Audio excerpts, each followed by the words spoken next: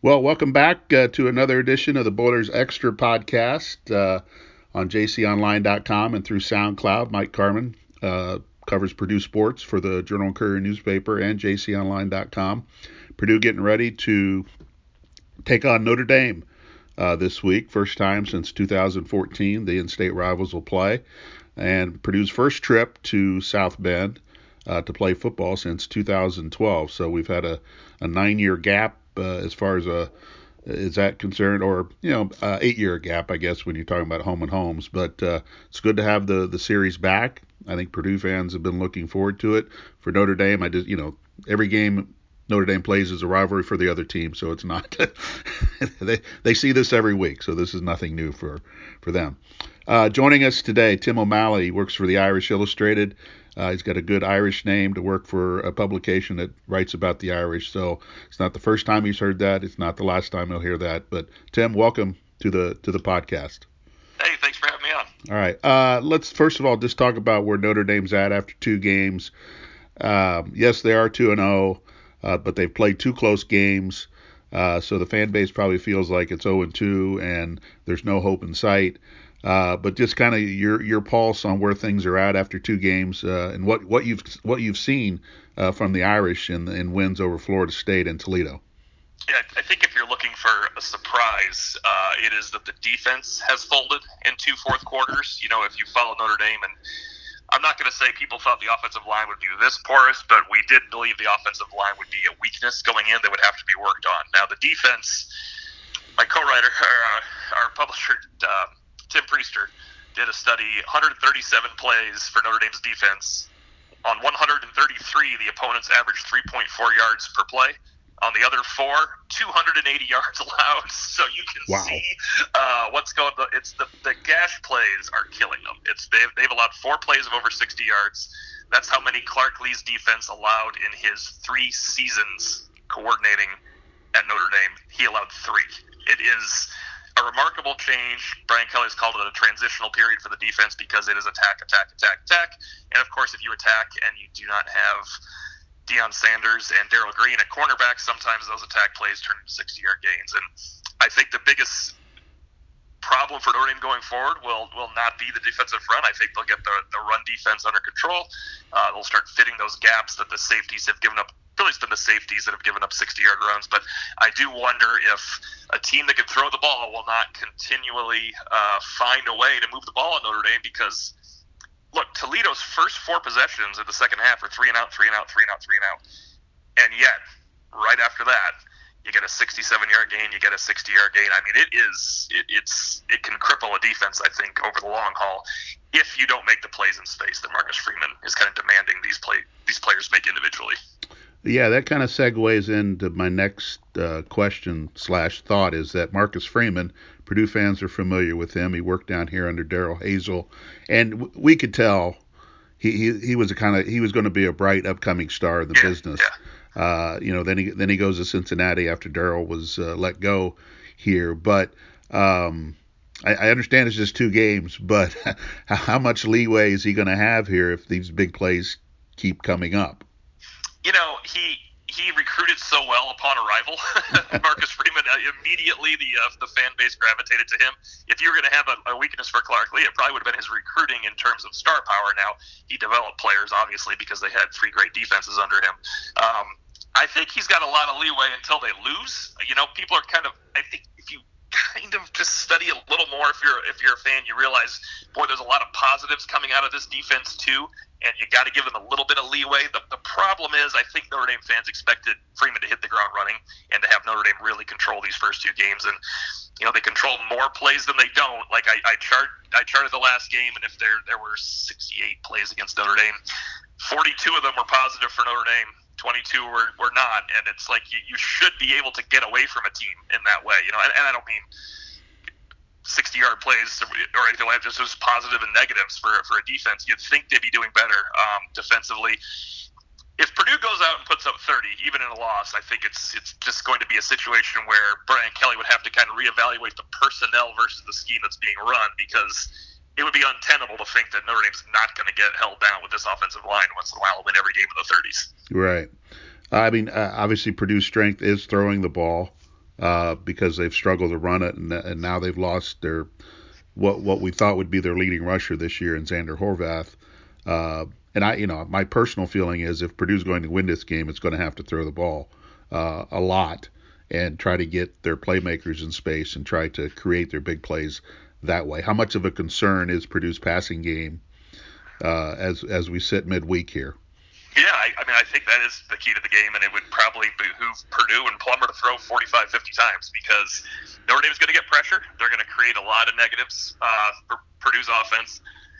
But if you create pressure on 17 snaps and get 4 sacks, but Plummer's able to hit David Bell for 2 45-yard gains, and you're able to move the ball down the field with your tight ends and on screen passes to kind of catch the Irish being too aggressive, that's how you get points. I do think Notre Dame's defense on a play-to-play basis is going to be really good this year.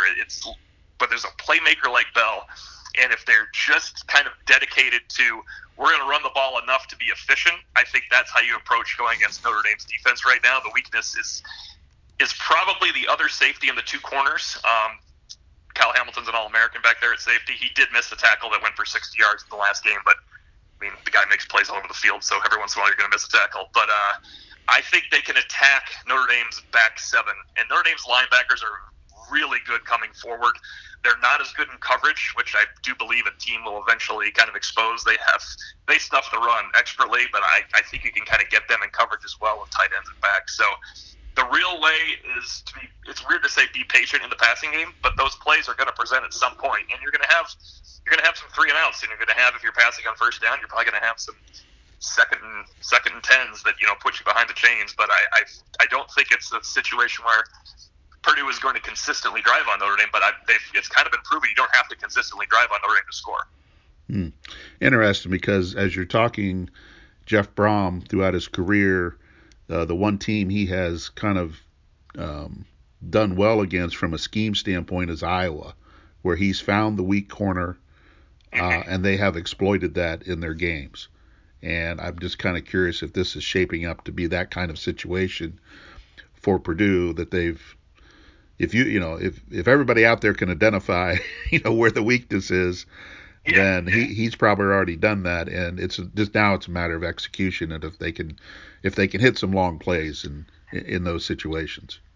I'm sure he has, because their first-time starter, Cam Hart, on the boundary, he's a converted wide receiver. He's a bigger receiver, so he's really good against the run on the boundary. He's a rugged player. He was benched on the last drive for Tariq Bracy, who used to start last year. Now, Tariq Bracy was benched last year after the Clemson game for Clarence Lewis, who was a freshman. He is starting. Lewis is the best of the 3, I would say. Bracy can be, as a senior, he's played a lot of football for Notre Dame. He has had a good year this year. I don't want to say he's better than Clarence Lewis because, Bracy was benched for a couple games for a reason, and as a junior versus a freshman. But I think Brom has already decided that Cam Hart is where he's going to go, because Hart is a pretty good football player, but maybe not someone that can turn and run. I know he can't turn and run and really move his hips with David Bell. You wonder if they were just going to roll coverage to Bell and maybe not have Hart in there one-on-one. The thing you lose there is, as I said, he's a piece of the defense because he's good on blitzes. He's really strong against the run. But yeah, if I think he's identified it, and if he didn't have to, all he had to do was watch the last drive where Hart was benched last time. So that would make it pretty easy for you. Right. You've alluded to the offensive line, and I've seen it described as a mess, and by other reporters, and just kind of where. I guess, first of all, how did they arrive at this point where the offensive line is in the current state, and the other part is how do they get out of it now? Yeah, it's a confluence of events. They lost 4 pros. That's number one. They lose 4 pros to the line that had started for multiple years too. Robert Hainsey started 4 years. Tommy Kramer started 4 years. Liam Eichenberg 3, and Aaron Banks 3.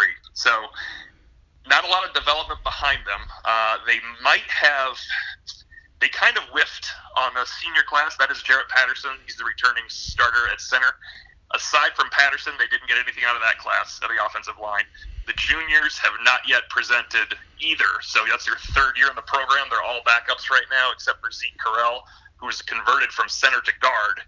And not that you want your redshirt freshman to be playing, but they've had to because they lost their starting left tackle, Blake Fisher, in the first game. He's a true freshman from Indianapolis. They then lost Michael Carmody, their backup, who's a redshirt freshman.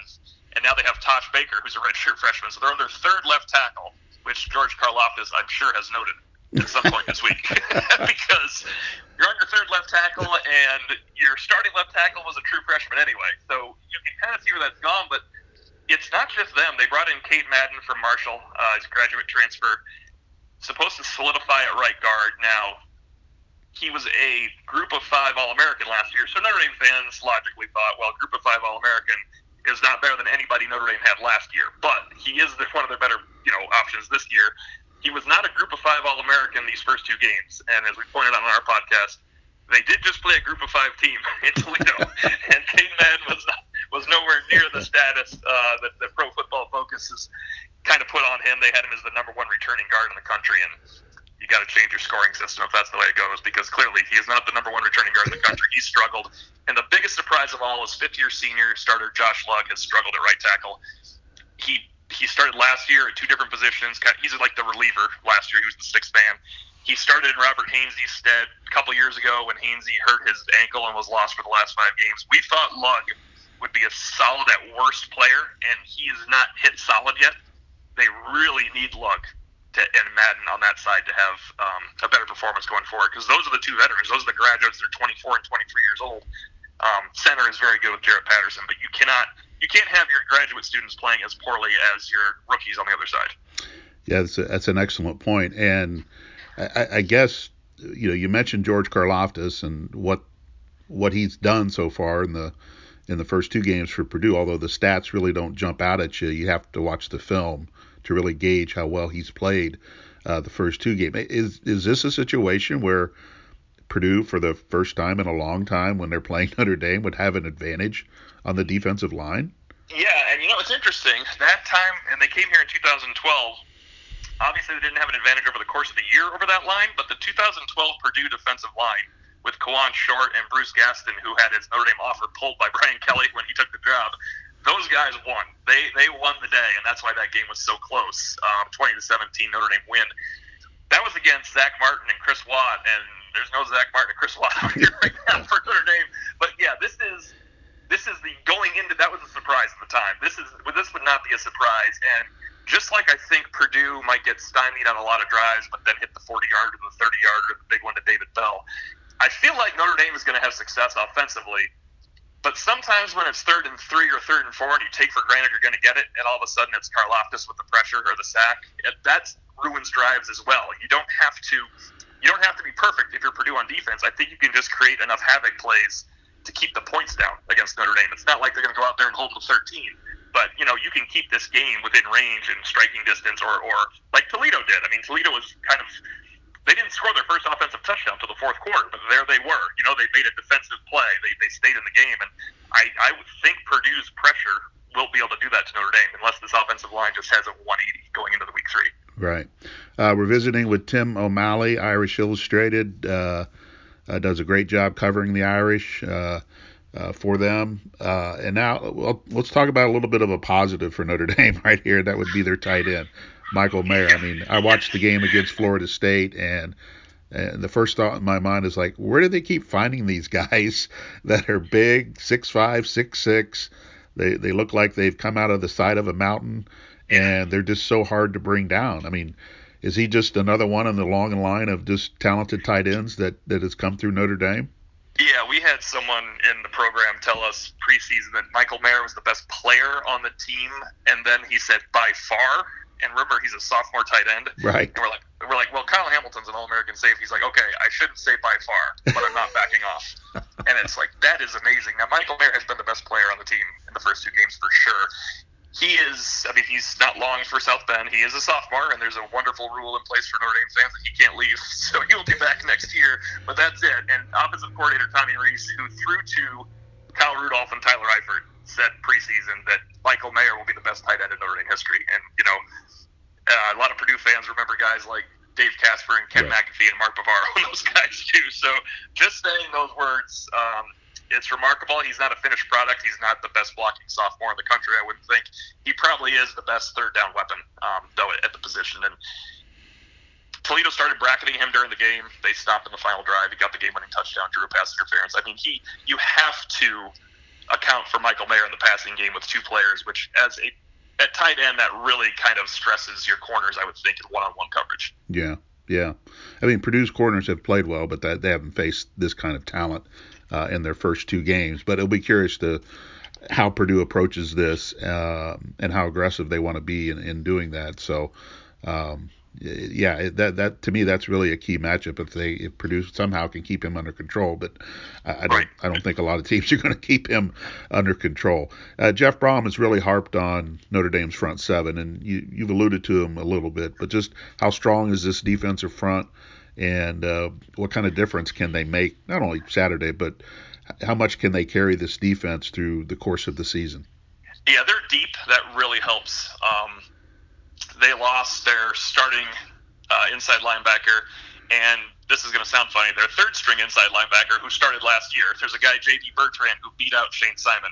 Now, Bertrand is now the starter because basically two injuries around him, and he's arguably the defensive MVP through two games. He got the game ball against Toledo. He's had a fantastic year. Their front seven creates a lot of negative plays. They'll bring a lot of pressure on Purdue. The linebackers, as I said, really good run stuffers. Drew White is back as a fifth-year senior captain, and this is his third year starting. He's been a run stuffer since he came into the lineup in 2019. They don't have the name pass rusher that they've had in the past, but they've lost 5 defensive ends to the NFL the last 2 years. But Isaiah Foskey is a junior. He's had even a better start than we thought he might. He has 7.5. We call them stuffs, where they're tackles for loss or tackles for no gain. Good pass rusher. Adamiola brothers are seniors, and they are really getting after the quarterback. I think what it is, it's more than anything, it's solid 2 deep and almost 3 deep on the defensive line, which really you can sustain for a whole season because of that.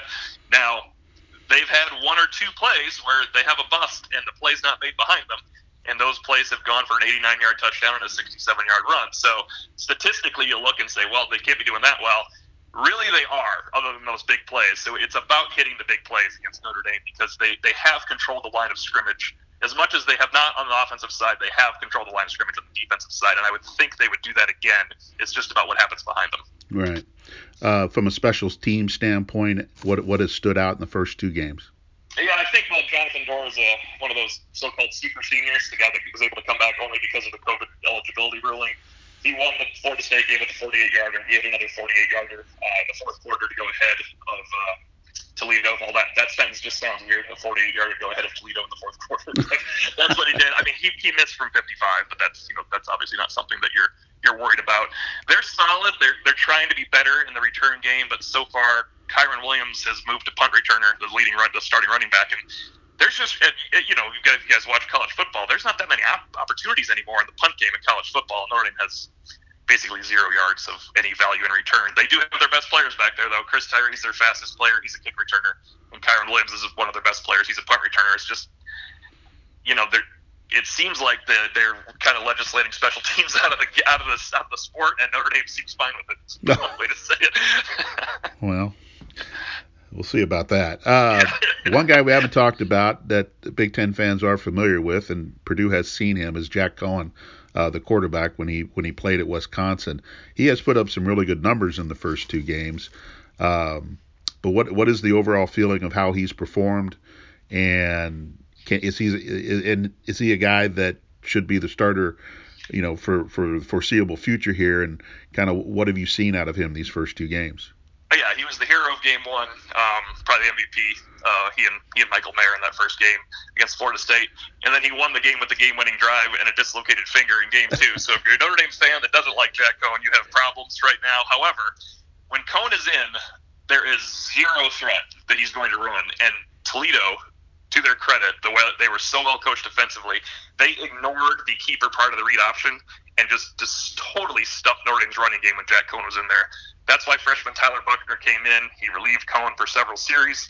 He ended up being 3 for 3 with 78 yards and a touchdown. He also had about 68 yards rushing on 7 carries. And most importantly, once handed after a couple long runs, he handed off to Kyron Williams, and you could see the entire Toledo backside defense respect Tyler Buckner's ability to keep the ball.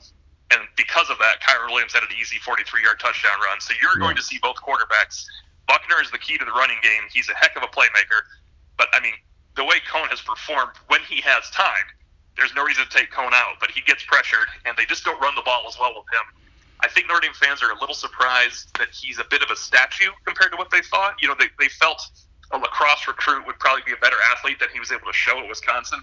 His stats showed he had run for negative yards in Wisconsin, but you kind of figured that was just a scheme. They didn't run the read option. Right. He doesn't seem to be a running threat. He might just have to be. He might have to learn to keep it for 6 yards once in a while because defensive ends are just crashing down on Notre Dame's running backs to the backside, and then the offensive line isn't getting the push it usually does. So you will definitely see two quarterbacks.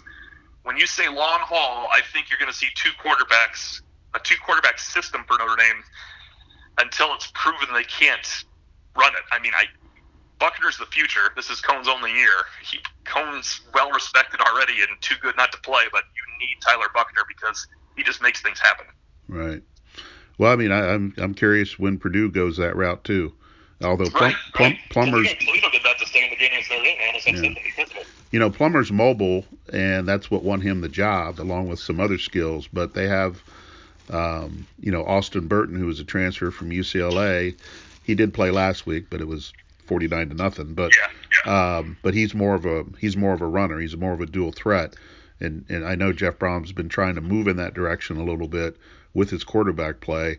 And I'm just, thinking that maybe is this the game where he brings that package out and tries to at least throw a different wrinkle into things. But on the flip side, similar to Cohen, Plummer has played very well. He's got 6 touchdown passes, no picks. He's completing around 70% of his passes. So you're not looking to take him out, but I always felt this year would be a year where Purdue would play multiple quarterbacks. Want to touch on a couple other subjects here with Tim O'Malley from the Irish Illustrated. Last week's game against Toledo was on the Peacock Network, which is an all-streaming service, and the belief in the world of athletics, not just college athletics, is that streaming is the next thing that will keep schools funded from a media rights standpoint.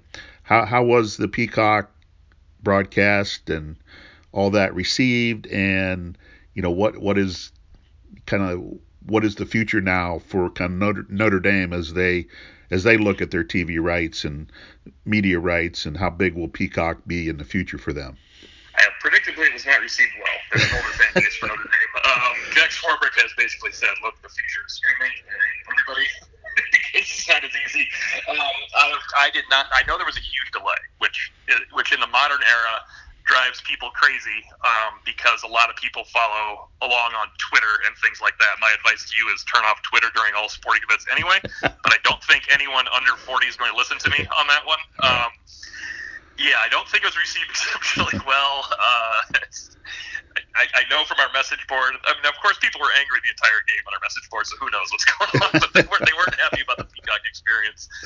My game copy that I was able to chart the game afterwards was not Peacock. I had a kind of an NBC copy of it, and so I didn't watch the entire Peacock thing. I know that people would not prefer it, but I tell you what, you better get used to it because in 5 years you're going to be watching things streamed.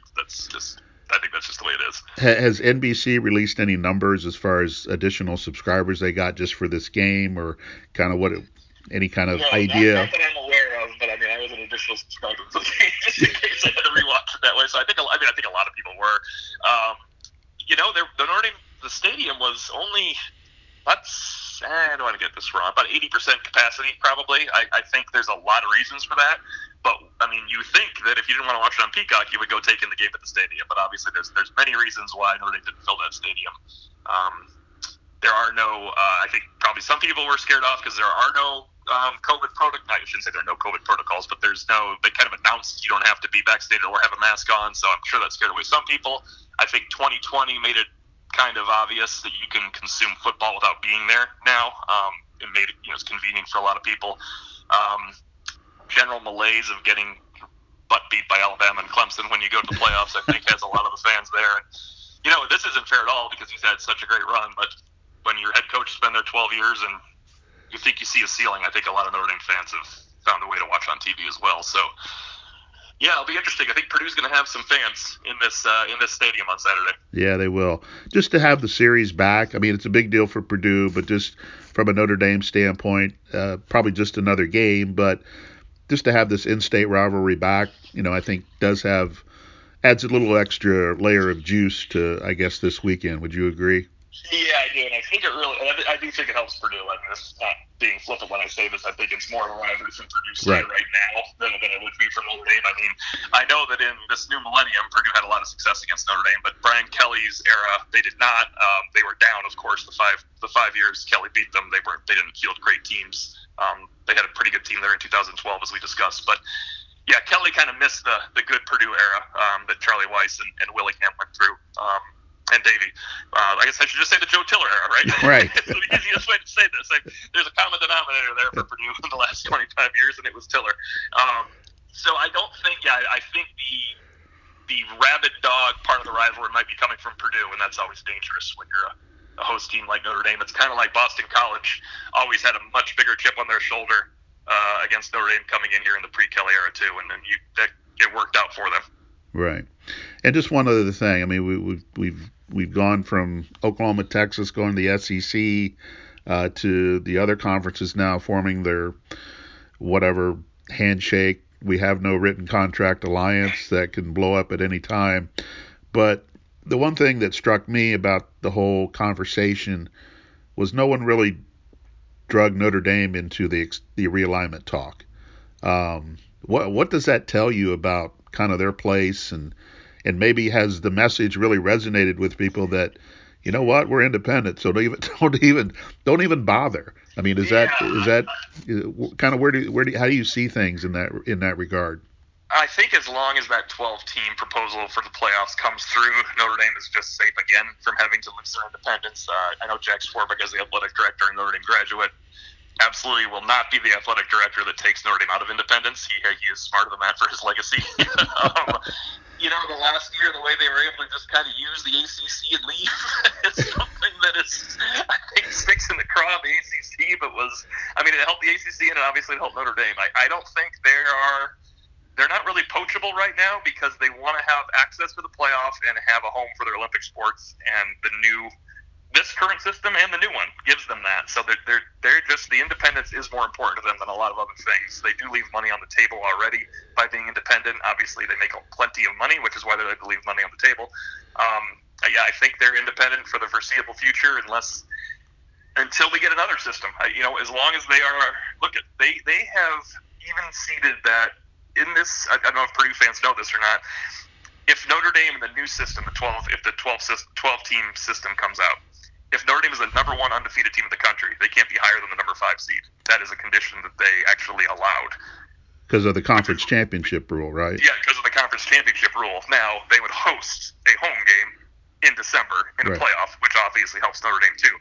But so that made a lot of Notre Dame fans mad. How are you 12-0 and not number 1 or 2? Well, you host a home game against Coastal Carolina in December, you're probably doing okay too, right? So, and I think you want to remind a lot of fans, look, 11-1 Notre Dame probably gets in most years, but 10-2 never will get in the playoffs, obviously, if you're Notre Dame with no conference championship. Right. So 10-2 Notre Dame at number 11 or number 12 does then get in the playoffs. Right. Well, but that's the price you pay for being an independent, right? Exactly. Yeah. And I think Swarbrick realized, I can't go to the table here and act like I want everything. You have to give up something in these negotiations. Right. Well, I don't know if I've ever seen a clear answer on this, but why is independence in football so important to Notre Dame? Yeah, I think it's just that there's a tradition to it. They really value the USC rivalry. They owe Navy a debt they can never repay, and they're trying to repay it by playing them all the time. They like the national recruiting base they get by going to play at Texas A&M. They're going to be playing at Ohio State. They're going to be playing at Alabama. These things, in the next few years, they have Alabama, A&M, obviously Clemson, Ohio State, all home and homes. These are just things you don't get if you're not independent, and I think that is still something they hold pretty dear. It's it's a unique situation. I know some people really hate it that Notre Dame can be independent. It seems like they have their cake and eat it too. I think people kind of understand in that new system that they made some concessions as well. And here's the other thing: they don't have to give it up because Ohio State and Alabama and Texas A&M and Georgia and Tennessee and Florida all want to play Notre Dame, and they all want to go home and home with Notre Dame. So they're as much as people say join the conference, all of these number one top tier programs are saying we want to play you. And I think that's something that is going to continue. Yeah, so if you have it's kind of like supply and demand of our marketplace. If Alabama said let's play and Ohio State said let's play, do you really care that a couple other games are not against a conference opponent? I mean, if you beat Alabama and Ohio State, you can play Marshall the rest of the year, right? It's that way for some conferences when conferences are top heavy, and that's just if you look at Notre Dame's schedule next year, they're at Ohio State to start, right? They're at USC to end, and they host Clemson. Now, if you remove those three games, you look at Notre Dame's schedule, you're going to think this is the weakest Notre Dame schedule I have ever seen in my life. However, they are at Ohio State to start, they are at USC to end, and they host Clemson. So it does not matter who else you're playing in the playoff era. That is obviously enough. Right. You go 11-1 in that. Well, and it's clear those games mean more to Notre Dame, and if they happen to win one of those games, they feel the value of that stretches farther than being in a conference. So yeah, I mean it's interesting, but I found it more interesting that they really didn't get dragged into it this year for the first time, and I think there's good reasons why they're doing that. All right, Tim O'Malley, Irish Illustrated. Appreciate your time today on a variety of topics, but more getting ready for Saturday's game. Hey, appreciate your time. Thanks for your insight. Great job, and hope to see you on Saturday. Yeah, definitely. Thanks for having me, and I do think it's going to be another competitive game. I think Notre Dame fans have to wait until they're digesting Halloween candy for their first non-competitive game here with this schedule. So, well, thanks for having me on. All right, not a problem. Have a good day.